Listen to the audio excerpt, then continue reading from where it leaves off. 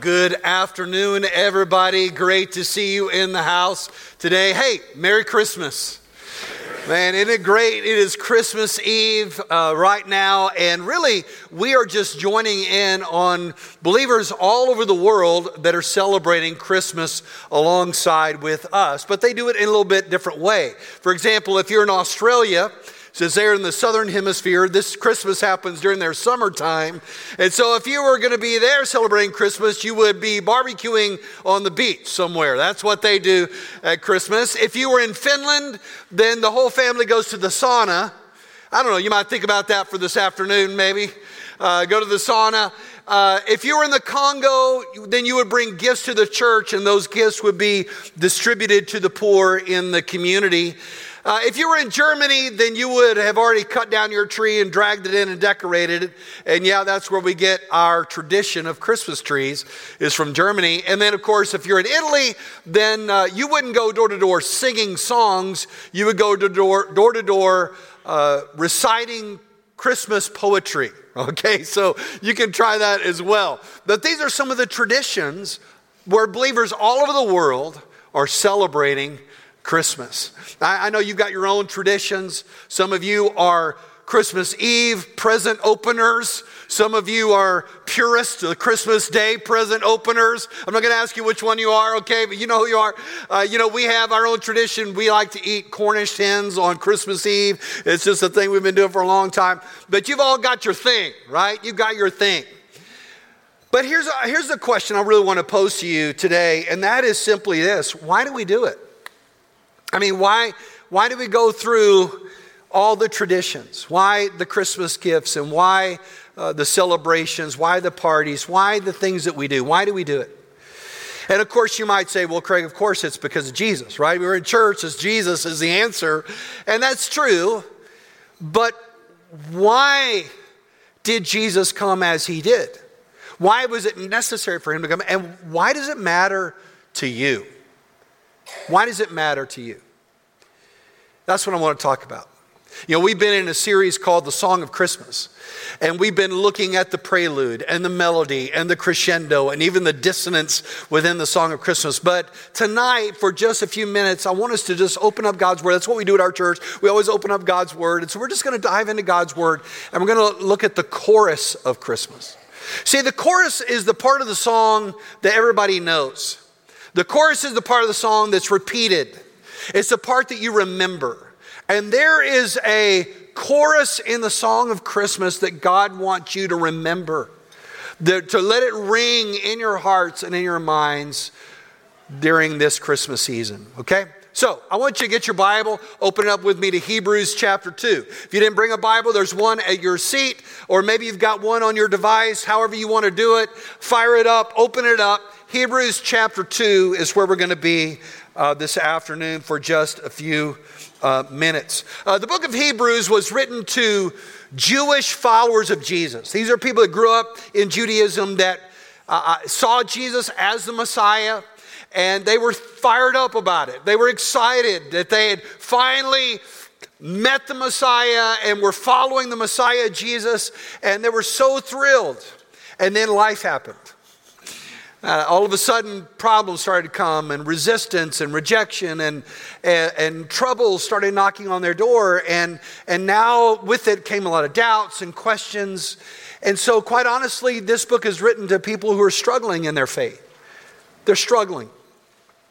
That may be you. You may be here today, and truth of the matter is you're looking great on the outside, but on the inside you're really struggling with this whole idea of why has God allowed these things to happen to me, or why hasn't my life turned out differently than it is? And you're struggling. You've got questions, and you've got maybe some doubts in your mind. All the way through this book, the author is saying, look to Jesus, set your eyes on Jesus, fix your eyes on Jesus. And so we're going to look at a passage here that's going to unpack for us who Jesus is and why he had to come the way he came and why it matters today. Okay, so let's just dive into it. Hebrews chapter 2, we're beginning at verse 5. And this is the word of God, amen? For he is not subjected to angels, the world to come that we were talking about. But someone somewhere has testified, what is man that you remember him, or the son of man that you care for him? You made him a little lower than the angels for a short time. You crowned him with glory and honor and subjected everything under his feet. For in subjecting everything to him, he left nothing that was not subjected to him. As it is, we do not see everything subjected to him. Now stop right there. You're going, what in the world does that mean? That seems very confusing. What is he saying? Really what he's saying is this. God made the world for us to enjoy and to rule, all right? God created the world. He created everything about this world for his people to enjoy and to rule over. In fact, this goes all the way back to Genesis, first book in the Bible. When God creates man and woman, and then he says this in chapter 1, verse 28, be fruitful and multiply, fill the earth and subdue it. Rule the fish of the sea and the birds of the sky and every creature that crawls on the earth. God has this high view of mankind, men and women. You're not like the animals. God's got this plan for you, and he wants you to enjoy and to rule the creation he made. It's kind of like, I picture it like a man who creates a big company. And one day he turns to his son, and he puts his arm around his son and says, you know what? I made all of this, and I want you to run it. And I'm just going to delight in you running it. That's what God had in mind for us. This ideal that we would be ruling and walking with him and ruling in that way. And yet, we see here in verse 8 the problem. God made us to be that way, but it seems more like the world is on top of us than we're on top of the world. It seems like we're more under the weight of our own circumstances than really walking in the freedom that God has. Now listen, we know that instinctively, just on a global sense, right? You back up and take a wide-angle view at the world, and it's crazy. You agree with that? It's nuts out there.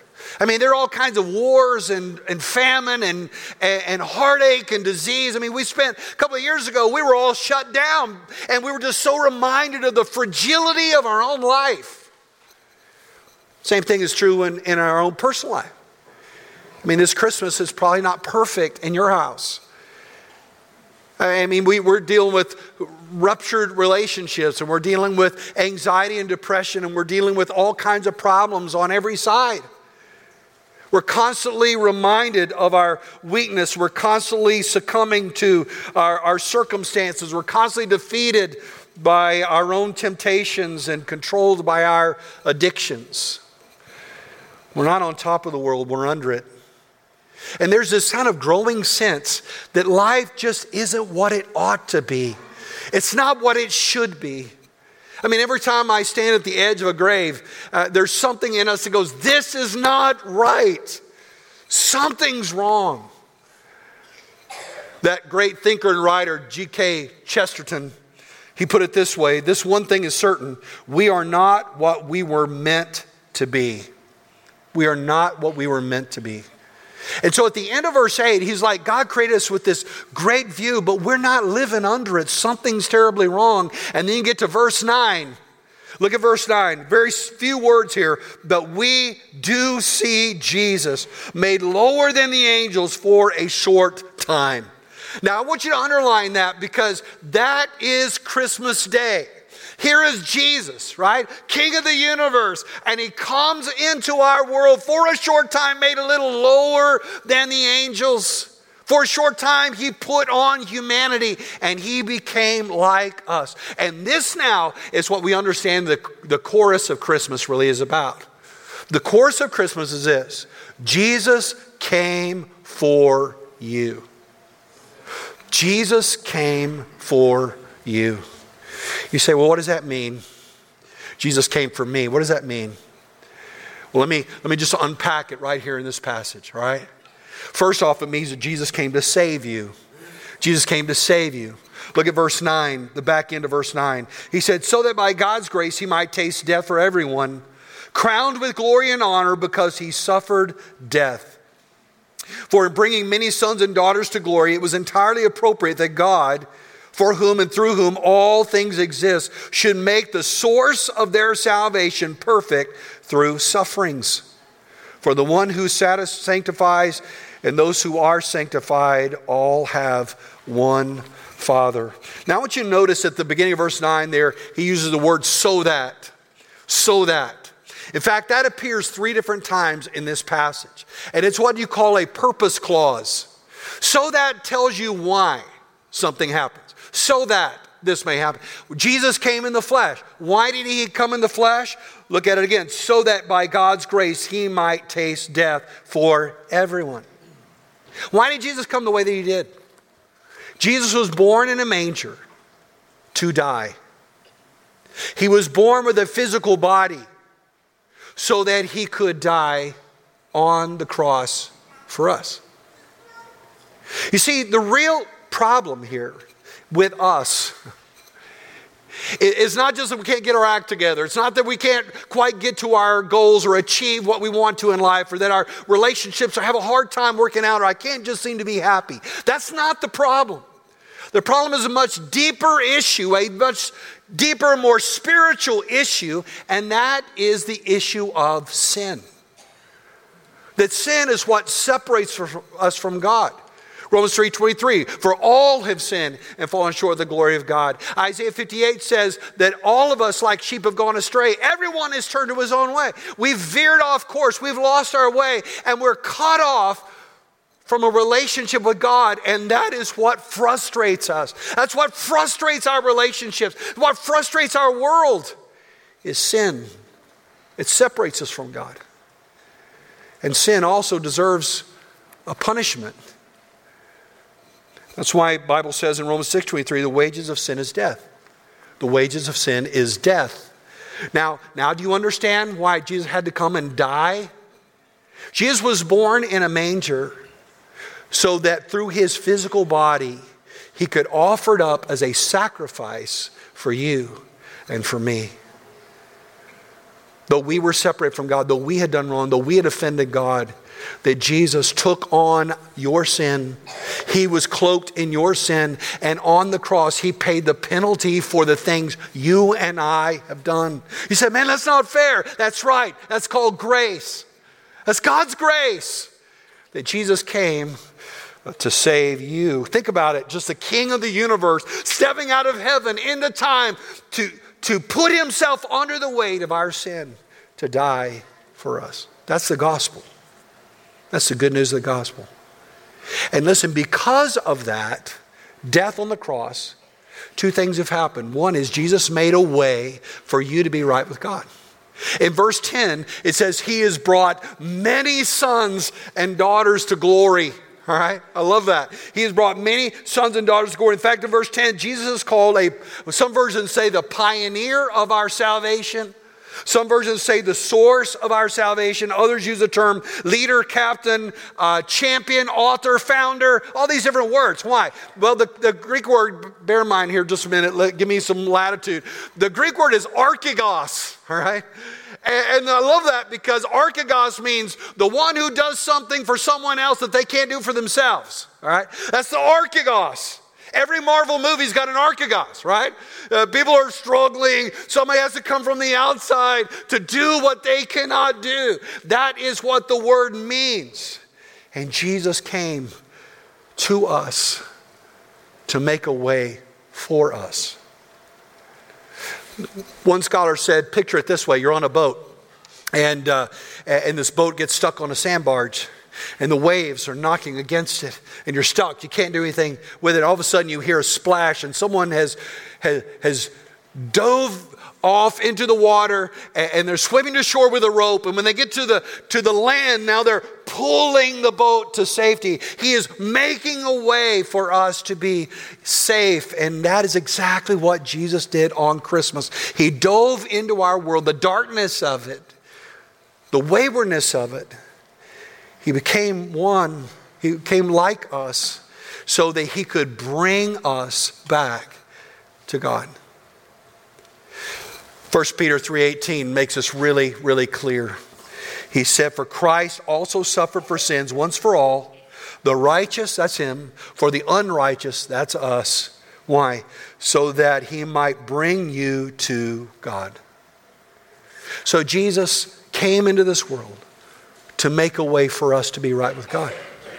But not only that, he also destroyed the devil and the power of death through his death on the cross. Look at verse 14. Just run your finger down to verse 14. He says, now since the children have flesh and blood in common, Jesus also shared in these so that, there it is again, the purpose clause, through his death he might destroy the one holding the power of death, that is the devil, and free those who were held in slavery all their lives by the fear of death. Jesus on the cross defeated our greatest enemy, that's the devil, and his greatest weapon, that is death itself. You know, there's a mental fixation called thanatophobia. Thanatophobia is the constant obsession with one's own death. And they're always thinking about it, can't get it out of their mind. Now, most people don't suffer from that. Hopefully you don't suffer from that.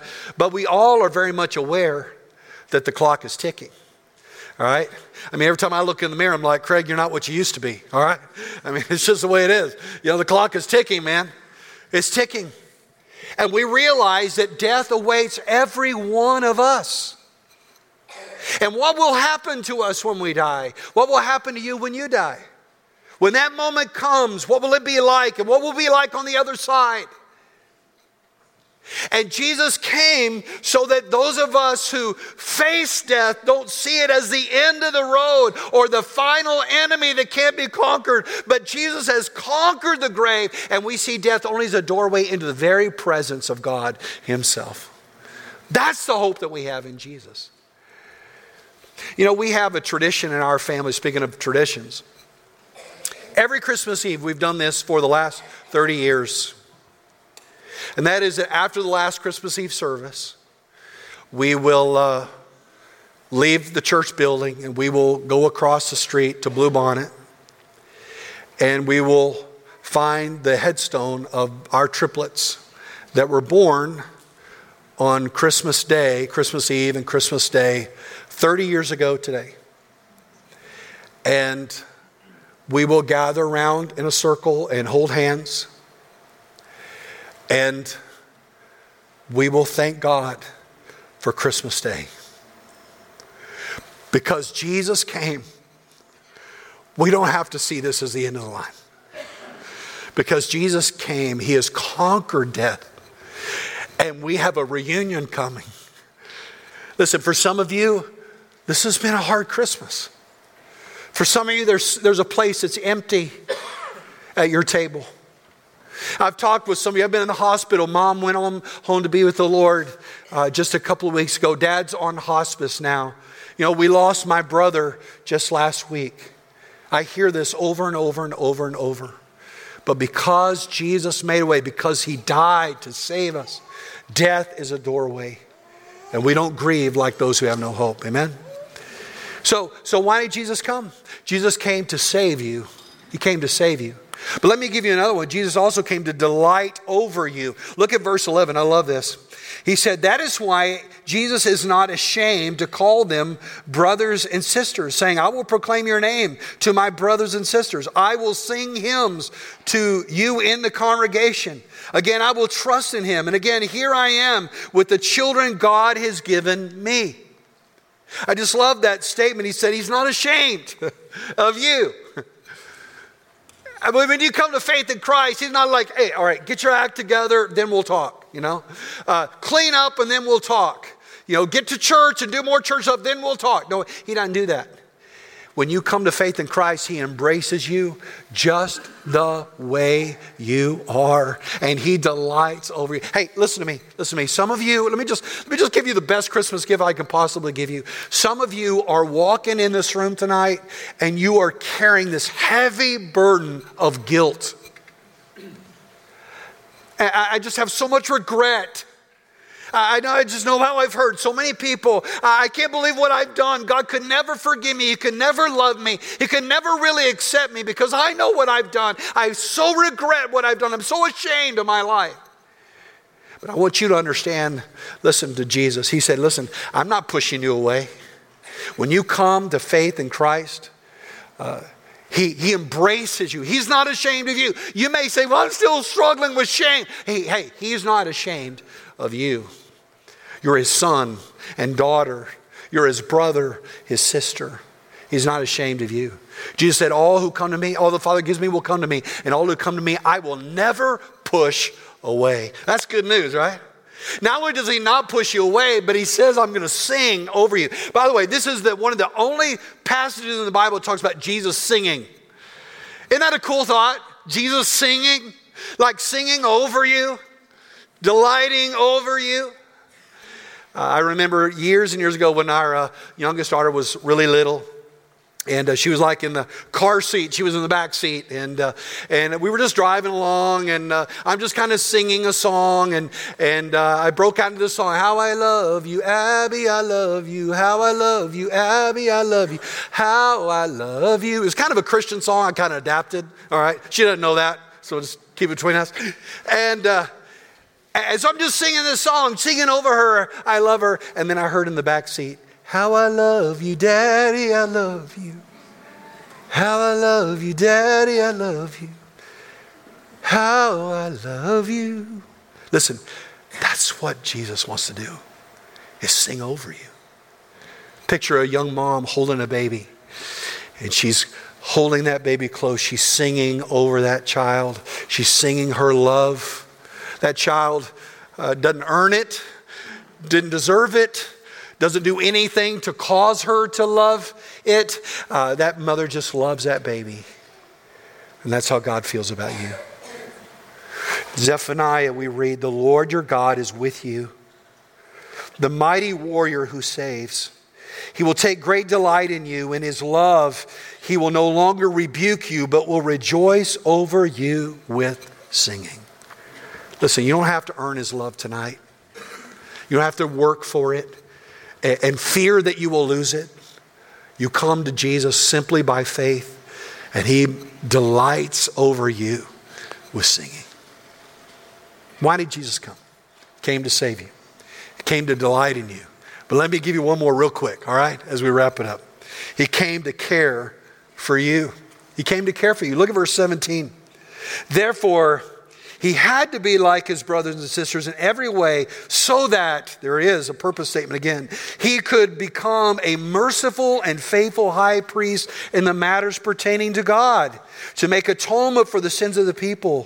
For since He Himself has suffered when He was tempted, He is able to help those who are tempted. I love that verse, man. I love it. You know, there's a statement that says, your misery is your ministry. You ever heard that? Your misery is your ministry. That simply means that when you go through something really hard, that once you kind of get through it, if you see somebody else going through the same thing, now all of a sudden you can minister to them because you've been there. You walk through grief and then you see somebody grieving, you can go to them and you can say, hey, look, I know what you're feeling because I've been there. Somebody's lost their job and you just walk through job loss. You say, man, listen, I know what you've been through because I've been there. Somebody's struggling with anxiety and you gravitate to them and say, man, I know what you're going through because I've been there. The reason why Jesus came the way He did was so that He could look at you and me in our worst moments of our life and Jesus look at you and say, I know what you're going through because I've been there. See, when Jesus came, He didn't come with the easy life. He didn't come the easy road. He walked a hard road, a road of suffering and rejection in every possible way. Are you lonely tonight? Jesus knows what it's like to be lonely. Are you brokenhearted tonight? Jesus knows what it's like for His heart to break. Are you fearful tonight? Jesus knows what that feels like. And one of the greatest comforts of my life is no matter what I've been through in my life, no matter how dark it's gotten, I know that Jesus is with me and that He understands me more than I could possibly realize. That's why Peter said these words, cast all your anxiety on Him because He cares for you. Listen, no one can comfort you like Jesus. No one cares for you like Jesus. No one can guide you like Jesus. No one can give you direction like Jesus. No one can give you hope like Jesus. That's why he came. The course of Christmas is that Jesus came for you. He came to save you. He came to delight over you and to lift the burden of guilt off your shoulders. He came to help you in the darkest moments of your life. That's why he came. In the mid-1800s, it was one of the darkest seasons in the history of our country. We'd just come off a 2-year bloody war with Mexico with many, many, many casualties. Several people had left their family farms to go to the cities to find prosperity only to be entrapped in poverty. Several men had abandoned their families to go to California for the gold rush, leaving their wives and children to fend for themselves. The country was being ripped apart with such great tension that it would soon erupt into a bloody civil war. It was a very dark time in our nation's history. And it was during that time, on a Christmas Eve, much like tonight, that a pastor sat down to write a poem. His name was Edmund Sears. And the poem that he wrote was later entitled, "It Came Upon a Midnight Clear," which we now know as one of our favorite Christmas songs. But what many people tend to skip over is the fourth stanza, which to me really speaks to us. And I want to read it to you on this Christmas Eve. All ye beneath life's crushing load, whose forms are bending low, who toil along the climbing way with painful steps and slow, look now, for glad and golden hours come swiftly on the wing. Oh, rest beside the weary road and hear the angels sing. Does that describe you? Are you weary, tired, the load of life heavy on your shoulders? He said, stop and listen to the angels sing. That's why Jesus came. Jesus came for you. Won't you bow your heads with me for just a minute? I just want you to be still in this moment.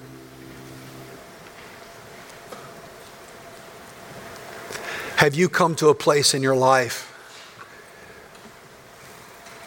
where you have placed your faith in Jesus Christ? Jesus came for you. He died on a cross for you. He rose again from the dead. But maybe on this Christmas Eve, this is the time for you to say yes to him. Yes, I want to trust you, Lord.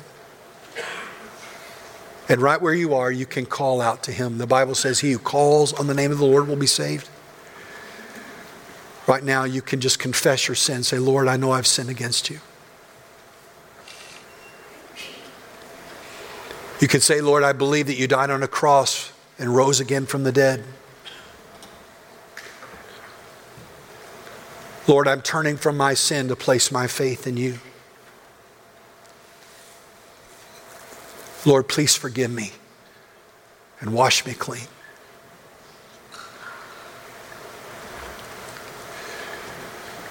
Maybe you're here tonight and you struggle with a heavy weight.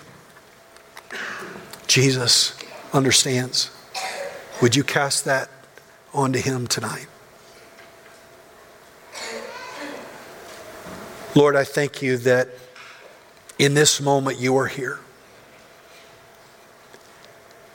That, Lord Jesus, you came for us. You came to save us.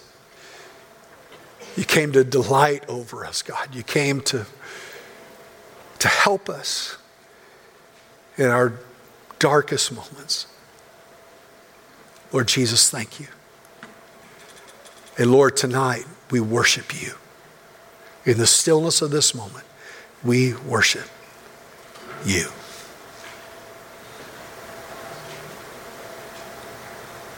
We pray this in Jesus' name. Amen.